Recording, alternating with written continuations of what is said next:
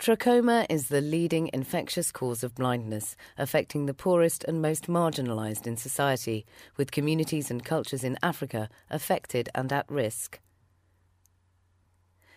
International initiatives have had significant success in controlling trachoma in recent years, and the World Health Assembly has called for its elimination as a public health problem by 2020. In a public engagement talk at the British Museum, Dr. Anna Last from the school talked about the history of trachoma in Africa, its cultural links, and whether we're winning the battle against this devastating disease. Trachoma is a neglected tropical disease. It's a communicable disease. It's a disease that's caused by a bacterium called Chlamydia trachomatis, which is present in the conjunctiva of the eye. It's an infectious disease that's passed from person to person, usually in children under the age of 10 years. And with repeated infections in communities where this is endemic, the eyelid can go on to get scarred and cause inturning of the eyelashes, which then rub against the globe of the eye and cause scarring and abrasions over the cornea, which eventually causes blindness. And it's not everybody that gets the infection initially that becomes blind, but in endemic areas where there's a large amount of infection being transmitted without intervention, there are significant proportions of people who are at risk of blindness from this disease. At the moment, 325 million people live in trachoma endemic areas and are at risk of this, and it is the most prominent cause of blindness related to infection, with about 2 million people being blind from trachoma and a similar number being visually impaired.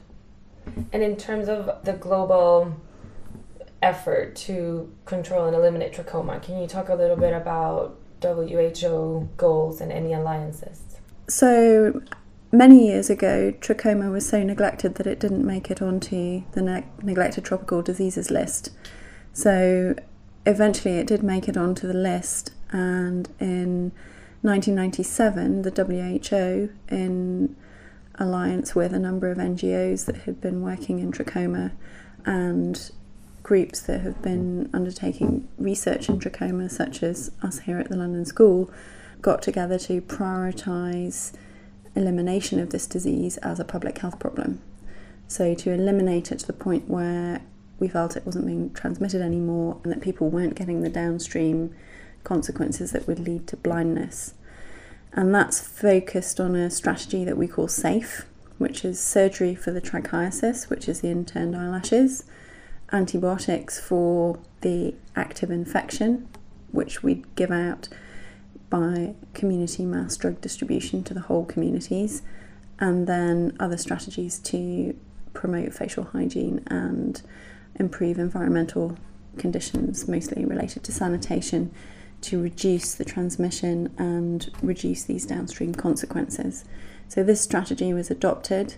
It was supported by the groups that comprise the alliance and also by Pfizer, one of the pharmaceutical companies, who agreed to supply all of the azithromycin, which is the oral antibiotic that we use to treat active infection in these communities. And has WHO set any specific goals for trachoma? So the Global Alliance for Elimination of Trachoma as a Blinding Disease is set to eliminate it as a blinding disease by 2020. So looking at Africa, can you discuss the burden there? Well, the greatest burden of trachoma that exists in the world now is in Africa.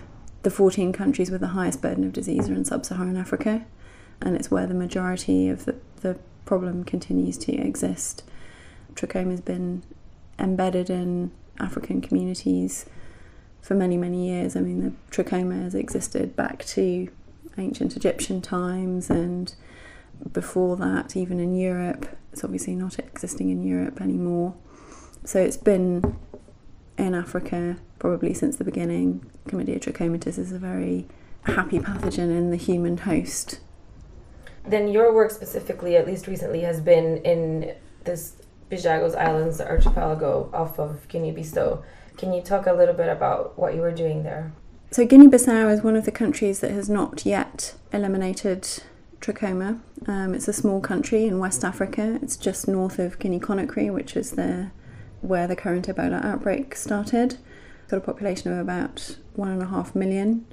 It's a very poor nation and has very low scoring human development indices. And the group of islands, the Bajagos Islands off the coast of Guinea-Bissau, are particularly remote in terms of the geographic remoteness and also the sort of cultural isolation of populations there, because they're quite different culturally and ethnically to the mainland populations, and there are additional logistic constraints such that healthcare is more limited on the islands than it is on the mainland. So access to healthcare and ability to provide interventions was very limited when we first started working there. There was a lot of trachoma there. About 1 in 4 children would have evidence of disease and infection when we looked. There were a lot of people who had developed scarring of their eyelids, and a significant proportion of people who had trichiasis, which would then put them at risk of blindness. So it was a major public health problem there. And the island setup provided a very unique environment to undertake studies looking at the distribution of disease and some of the factors relating to the infection itself, and also gave us the opportunity to intervene and provide treatment and then evaluate how that was working. And in theory, because you have an island population, it should be easier to eliminate it, because you don't have mass movements that we've seen elsewhere that reintroduce infection. So it's a unique environment to study trachoma in, and we think we will be able to eliminate it from the islands within the WHO timeframe. So you have been looking at pathogen diversity specifically. Can you explain what that means and how that would contribute to elimination efforts? Chlamydia is an intracellular organism, so it's a bacterium, but it behaves a little bit like a virus. It needs to be within human cells to grow. So previously, those of us doing research into chlamydia have had significant problems in terms of making a diagnosis and studying the infection because of the technical difficulties involved in growing chlamydia. It's a bit of an art that involves cell culture techniques, and there aren't that many people who can do it. Since new molecular laboratory technologies have been available, so DNA-based technologies, where we can find a bit of chlamydial DNA and amplify it, it's opened up a lot of doors for infection testing, so we can see where infection exists, how it relates to disease.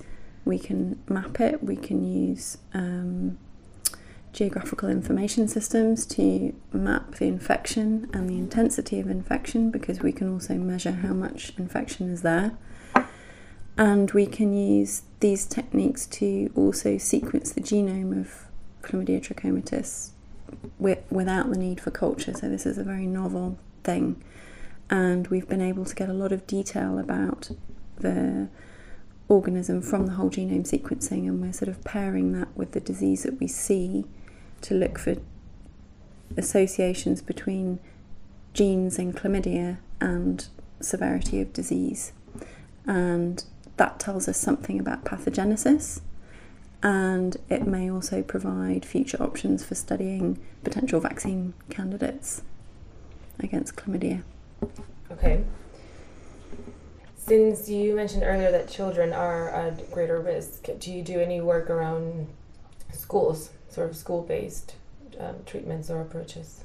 That has been looked at previously. Targeted treatment has been looked at. I guess the major issue is that although children under the age of 10 are the group with the most amount of disease and infection, it's really the 0 to 5-year-olds or the 1 to 5-year-olds that have the greatest burden of infection, and they're not in school yet. So we have quite a lot of evidence from previous studies that supports this as a household-based disease. So transmission is most likely to occur at household level, and then to a lesser extent at community level because of mixing of children and transmission. So it hasn't been felt that schools are a major source of transmission, and if you go to a school to examine children, they're often some of the cleanest children because part of what they get taught at school is face washing and hand washing. So you may have a slightly biased view of things if you only targeted schools. And there have been studies looking at targeted treatment, and it hasn't been as effective as treating the whole community. And I think there are a number of reasons for that. But I think schools are a great opportunity to provide education for more sort of general hygiene and sanitation measures that children will take back to their homes within the limits of what they can do. So I think it's an important kind of place to target educationally, but it's basically a household-based disease rather than school-based. Looking ahead, what are your own plans with your research in this area, as well as what do you think are the next steps for the global community around trachoma control? So many countries are about to enter the sort of elimination phase where they've received mass treatment according to WHO policies, and they're then going to be under surveillance to make sure that it doesn't recur and establish itself again for whatever reason, either reintroduction or the fact that it can resurge if the full aspects of SAFE aren't employed. So surveillance will be one issue, and that ties in with the Global Trachoma Mapping Project, which was launched a few years ago to try and map all endemic countries, map the prevalence of active trachoma and trichiasis to assist with programme planning. So this surveillance period will feed back into that, and we'll be able to similarly map elimination data globally. There are countries that have not been as successful with the mass drug treatment for various reasons, despite good implementation of treatment and good coverage. And these are countries where probably our role as trachoma researchers is greatest, because we need to establish why this is the case and if there are alternative strategies that we can use. So, for example, we're looking at various operational studies to look at different dosing regimes, to look at adding in specific hygiene measures that we can include, and do that under trial conditions to see which has the greatest impact and whether we can have more impact in these high prevalence communities that aren't responding to antibiotics alone. And then in the long term, although things are looking promising to eliminate ocular chlamydial infection, chlamydia as a disease is obviously, as an infection, is widespread globally and has consequences in terms of pelvic inflammatory disease and infertility. And so the challenge remains to find a vaccine. And because the organisms that cause trachoma and sexually transmitted chlamydia are similar, there's a lot of scope for overlap of research to develop and test a vaccine. And are you going back to Villagos anytime soon? Yes, we'll be going later this year, probably from October onwards, to do some impact surveys and see how the treatment is working there. Probably also to collect some data on urogenital and sexually transmitted chlamydia.